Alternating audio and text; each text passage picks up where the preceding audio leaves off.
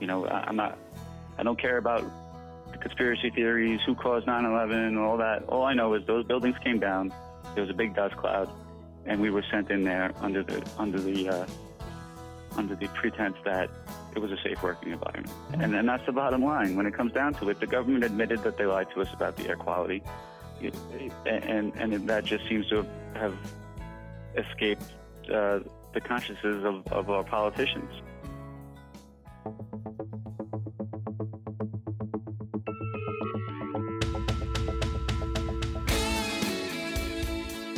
For the New York State AFL-CIO, I'm Darcy Wells, and this is Union Strong.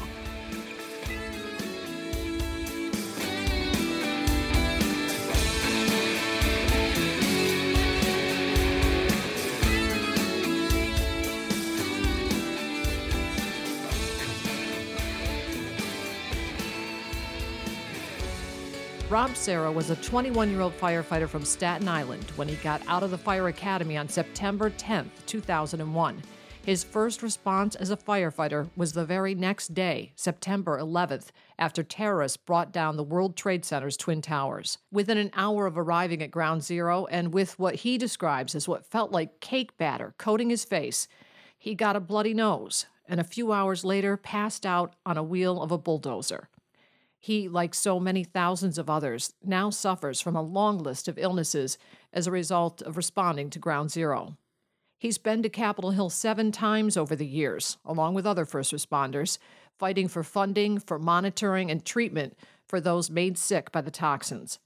Organized labor has been a part of that fight from the beginning. Making the Victim Compensation Fund permanent is a priority of the New York State AFL-CIO. Joining me now on the phone from New York City is Rob Serra. Rob, welcome to the program. Hi, thanks for having me. You've had a long couple of days, I know, on Capitol Hill and had some doctor appointments to fit in when you returned home. So I just want to thank you for taking the time to talk to me today. I'd like to talk to you about the Victim Compensation Fund in just a moment. But first, can you take me back to when you started your career as a New York City firefighter? Sure. I went to the Fire Academy in July of 2001, and I got out of the academy on September 10th, 2001, and September 11th I had a day off. I was driving to hockey team tryouts when I saw the towers on fire and went home and switched out my gear, and that was that.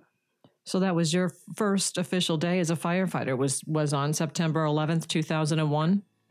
Correct. That was my first response.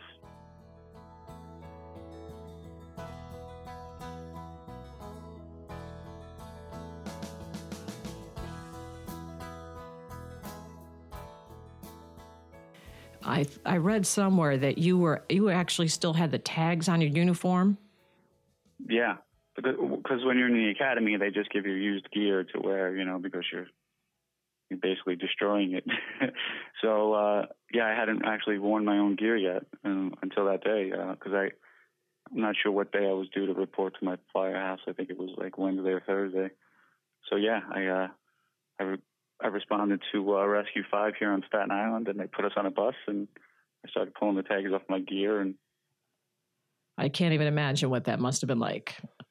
And obviously everybody didn't know exactly what was going on, and you just had to go. And we thank you very much for even, for doing that, of course. Did it ever cross your mind during that time when you were there on those days in Ground Zero that you were being exposed to toxins?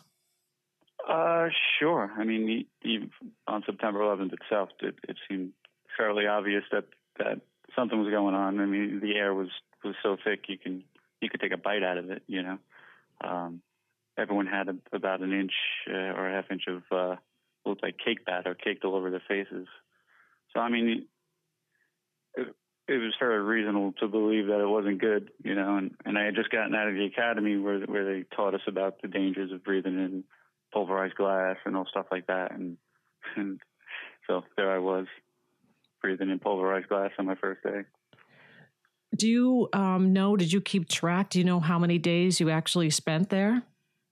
I only spent about 3 days at at Ground Zero, and I spent a day at the Fresh Kills landfill, sorting through the debris there. Okay. And then at some point, your brothers and sister firefighters started becoming ill. I'm wondering, when did you first notice signs that something was wrong?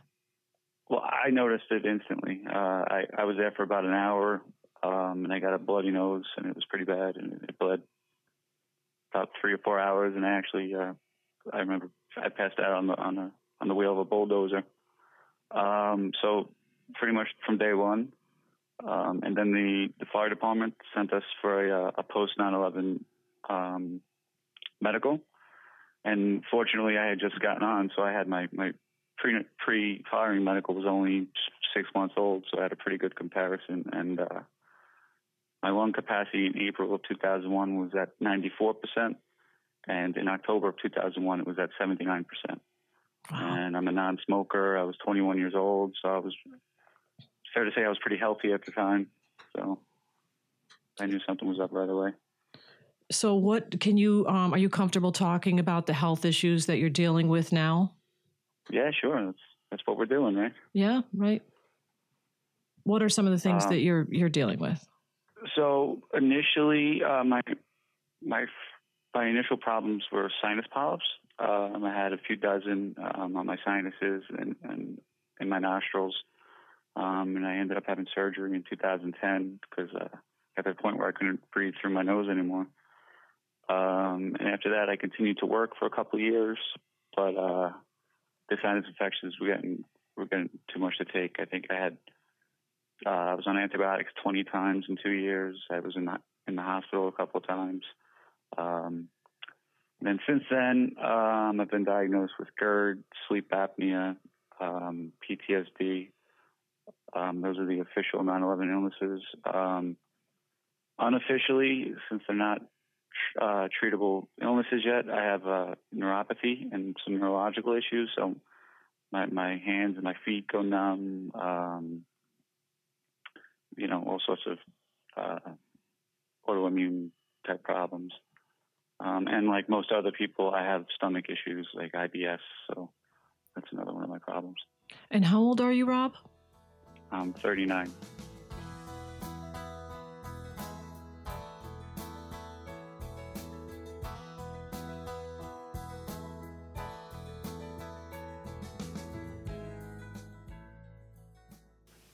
So you're enrolled in the World Trade Center Health Program? Yes. Talk to me a little bit about that process. Just for those who wonder, it's not an easy thing, right? There is quite a bit you have to go through before you're officially accepted into the program, I would imagine. Correct. Yeah. And there's actually two programs. There's the National World Trade Center Health Program, and the FDNY actually has their own. So it was actually easier for us because the fire department had their own proof already because they knew that I was there. But for the other program, you need affidavits, photos, pay stubs. If you're a police officer, you need your logbook or your notebook or whatever. So you do have to go through a series of steps to get enrolled in the program, but which I guess is good because it helps keep out people who don't belong. So when you were on Capitol Hill, can you talk to me about that a little bit? I mean, how many times have you gone to Capitol Hill to talk to members of Congress, and what were those experiences like? This go around, I believe this week was my 7th trip since October, and it's a bit different tone than it was back in 2015. I guess because 2015. The healthcare portion of the bill had expired, so it was different because all the doctors in the program were starting to leave. So people who were studying all these illnesses for all these years and had all the information were now looking for other jobs. So it was a little bit different. But now the reception down there is not as warm as I would like, I would say. But it seems like this last trip we kind of picked up steam. But it's moving a little slower than you would think. And that's probably hard for people to wrap their head around when you say that, because you just can't imagine if all of you were there when our country needed you, and then to think that anyone would hesitate now. I mean, what is the problem? Is it that, I'm sure it's a question that you ask when you're standing there with them, but is it just that when time, because they think time has gone by and we should have addressed all of these people? I mean, because we know that so many more people are getting sick every day. Yeah, we know that, and the experts have been saying that all along, that it was going to take time for people to get sick. Actually, we're actually getting sicker sooner than they predicted. Everyone just assumed, because of the amount of asbestos and stuff like that it would take at least 20 years for the cancers to come out. But here we are, after just 17 years, we already have over 10,000 cancer cases. So it's actually worse than the experts thought. And then when you look at the way the program functions, it's hard to find a government program that functions as well as this one does. There have been 0 cases of fraud. When the healthcare portion of the bill expired in 2015, they were running so efficiently that they actually had money to keep operating for another 8 or 9 months after the program expired. How many government programs could do that? Right. That's a good point. So that makes it even more frustrating, because in 2010, they didn't believe we were sick. And they gave us a 5-year bill, and they made us prove that we were sick. And they wanted to make sure that there was no fraud. Both things got proven. There was 0 fraud, and obviously there was a need for the health care because we're sick. 2015, they gave us the 75 years on the health care because they finally acknowledged the fact that we're sick, but they only gave us 5 years on the VCF, which doesn't really make sense, because if you go by what the experts say, expiring in 2020, that still puts us 19 years out, and we're still not even at the date where they say things are going to really start to turn bad. So it's frustrating, and I'm sure there's political reasons that are over my head why they keep making us come back every 5 years, because if you look in 2015, the games that were played and how we got pulled out of the bill we were supposed to be on and put in another bill because of what Senate leaders wanted to get, it's frustrating. You feel like you're being used like a football. Yeah, I can't even imagine. So when you do go, I mean, sadly, your numbers are probably fewer. I'm sure you've lost some very close friends who have lobbied with you in prior years. Sure. Ray Pfeiffer, for one. Several people that lobbied with us in 2015 aren't here anymore. I think we're up to every 2.5 days somebody dies from a 9/11 illness. In the FDNY alone, we have over 2,000 people with a 9/11 cancer right now. We have dozens of members in hospice care right now. So it's coming, and it's happening, and I think more and more people in our community are starting to know this, because it's hard not to. Everyone seems to know somebody going through this now.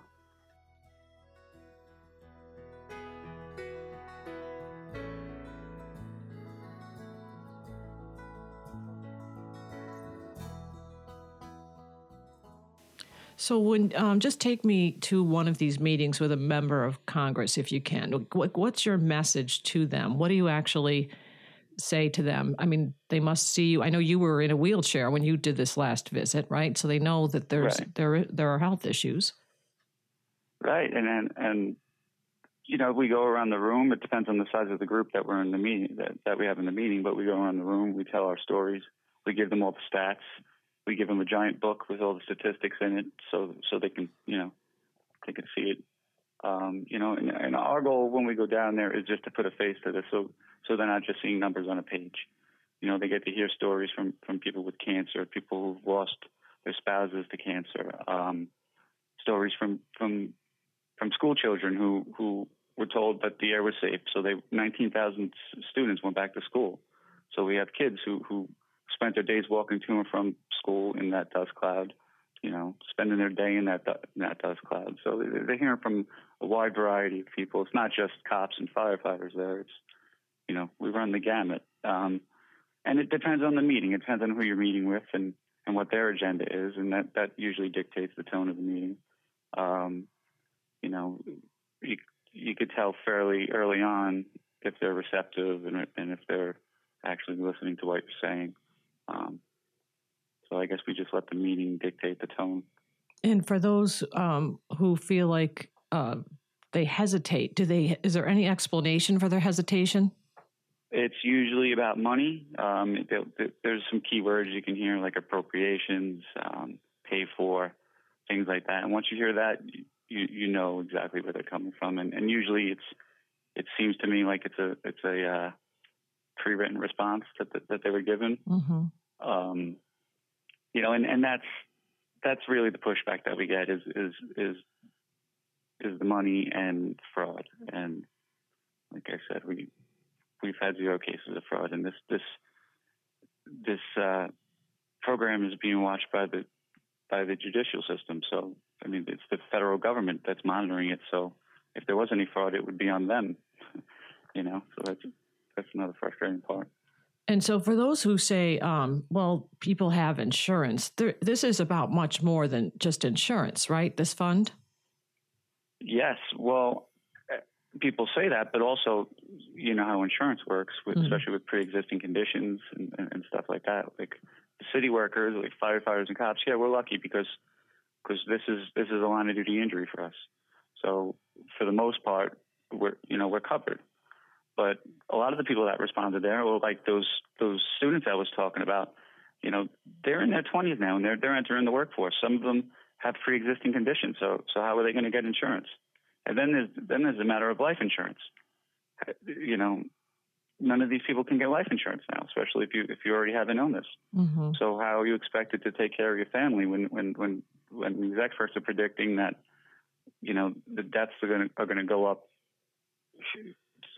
35 to 40,000 people in the next 2 to 5 years, and all these people have families. And then I guess the misconception is, it's 17 years later, everyone's older and obviously we all die anyway, but we're talking about people in their 20s, 30s and 40s, not in their 60s, 70s and 80s, so that I couldn't imagine the worry for some of these people when you're starting out your job and you can't get health insurance, you can't get life insurance, and you want to start a family and you have the worry of getting sick in your head, that's not right either. And all those people were sent to their houses and sent back to their schools. And at the end of the day, they knew it was misinformation. And now they need to take care of the people. That's how I feel. Right. And you said yourself, even though people, I guess, trusted at the time that it was safe, or that's what they were being told, you knew, though, it wasn't, and you still went. Which is pretty remarkable. Are you feeling optimistic the fund will be made permanent? I am. I believe that our leadership in Washington, Congresswoman Maloney, Congressman King, Senator Gillibrand, and Senator Schumer, and Senator Gardner, I really believe that they won't stop until this is passed because, they see it firsthand. They know people personally that are affected by this. So, I think that, when they say that they're not going to stop till it gets done, I believe them.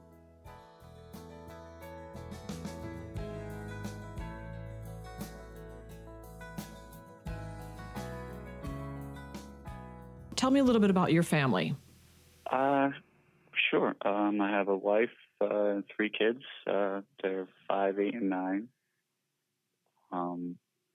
My wife, she actually lost her father on 9/11. He worked at Cantor Fitzgerald. I have a brother who was a firefighter who was there also. My father worked for the DOT and he operated machines there and helped cart the debris away.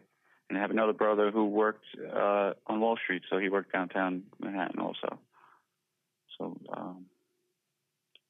very close to home, yeah, for all of you. Yeah, that's pretty much my whole family is involved in this. It's hard to escape it.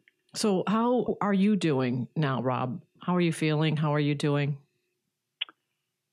It's day to day. It depends. Cold weather doesn't help, but I try to just keep my mind focused on other things. I'd rather not get into too much about me because I know there's other people out there that are suffering more than I am.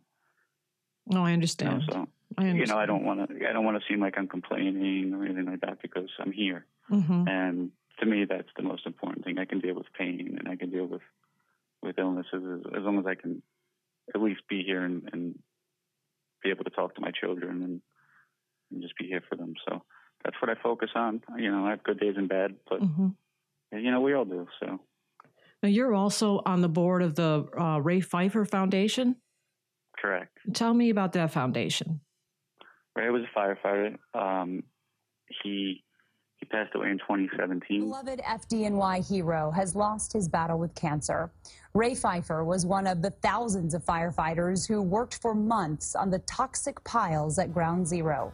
6 years later, he was diagnosed with renal cancer. While battling cancer, Pfeiffer became a champion for the... He was the face of the 2015 fight for the bill. If you ever saw pictures of a guy in his uniform in a wheelchair, that was Ray. He battled stage 4 renal cancer for 8 years. He had multiple surgeries. He dealt with a lot, but he always showed up. He was always there, and he kept fighting for till the day he died. He kept fighting to help people. So what we do is, like we were talking about insurance before, the World Trade Center health program, as good as it is, it's like any other insurance. It doesn't cover everything. And especially right now when we have people waiting on their VCFs, I think it's about an 18-month wait. And now it's going to be even longer with the cutback. So what we do is we fill in the gaps. Like if someone needs a motorized wheelchair or a hospital bed in their house or a ramp or portable oxygen tanks, all that stuff isn't covered. There's treatments at Sloan because a lot of the treatments that Sloan does are considered experimental, so they're not covered by the program. So when someone goes there and the doctors are telling you that they think this is the best course of treatment, isn't that the treatment you want? So, it's tough and it's expensive. So that's where the Ray Pfeiffer Foundation comes in. We started about a year and a half ago in Ray's memory, basically to continue his legacy of helping other responders. He was big into paying it forward. So that's what we try to do. Because in this, anyone who's dealt with these illnesses, you get a lot of doors closed in your face, So it's nice to be able to tell someone yes. And where can people find more information on the foundation? Our website is the RayPfeifferFoundation.org. We're also all across social media, Facebook, Instagram, and Twitter. You can find us. You'll see we have a link for an events page if people are interested in coming to one of our events, or you could just simply make a donation right there on the website.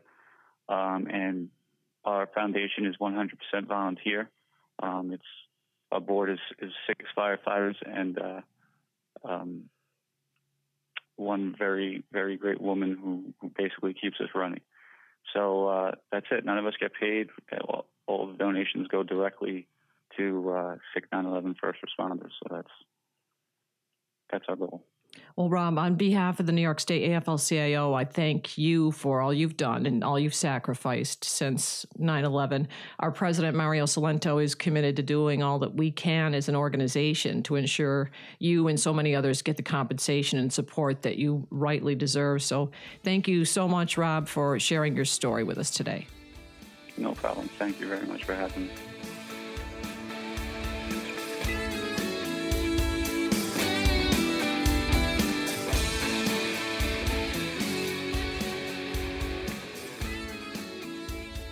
After being denied help for years, 90,000 9/11 responders and survivors from around the country who went to the World Trade Center, the Pentagon, and the Shanksville crash site are now getting medical monitoring, treatment, and compensation for their injuries.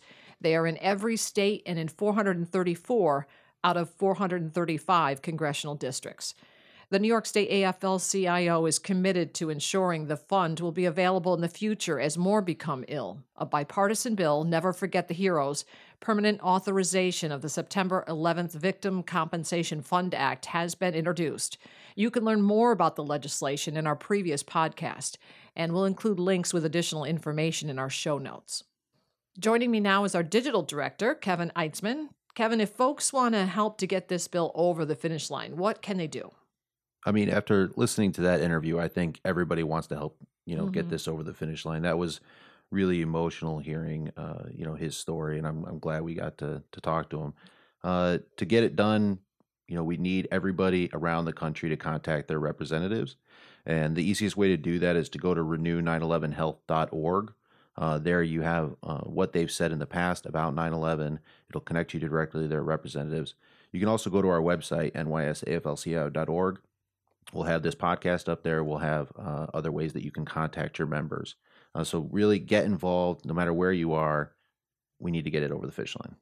And also, one way that you can participate is subscribe to this podcast, give us a rating, and you'll get your own union-made Union Strong hat. We have a form right on the website, unionstrongny.com, and you can see the podcast, participate, fill out the form, and we'll get a hat out right to you. Great, Kevin. Those are good-looking hats, too, so I think people are going to like them. Thank you. For the New York State AFL-CIO, I'm Darcy Wells. Until next time, stay union, stay strong.